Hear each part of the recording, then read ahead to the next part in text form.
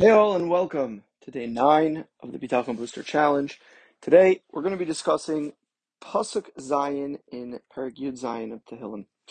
David HaMelech writes, Hafle chasadecha, set aside your mercies, Moshiach chosim, to deliver those who take refuge in you, mimiskomemim, from those who revolt against you, biminecha, with your right hand. And the Alshich seems to turn this pasuk inside out and reads it a little bit differently. And you'll have to excuse me for the jumble, but hopefully it will all make sense. Instead of reading it the way that it's written, he breaks it down to be read like this.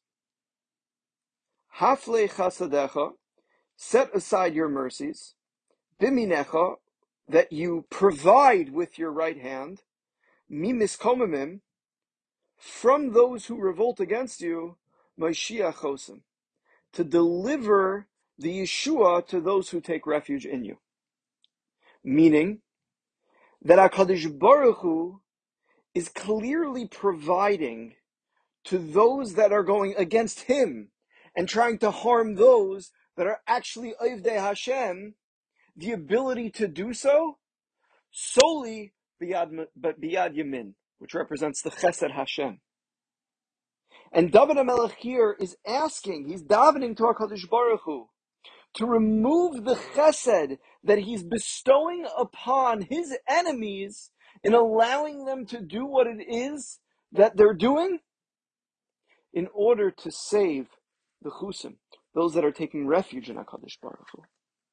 And the Chassid Yavitz learns out from this pasuk that im lamachisecha kach, that if this is the way HaKadosh Baruch Hu treats the Rishoyim and does this chesed for them, lachusim alachas kama v'kama.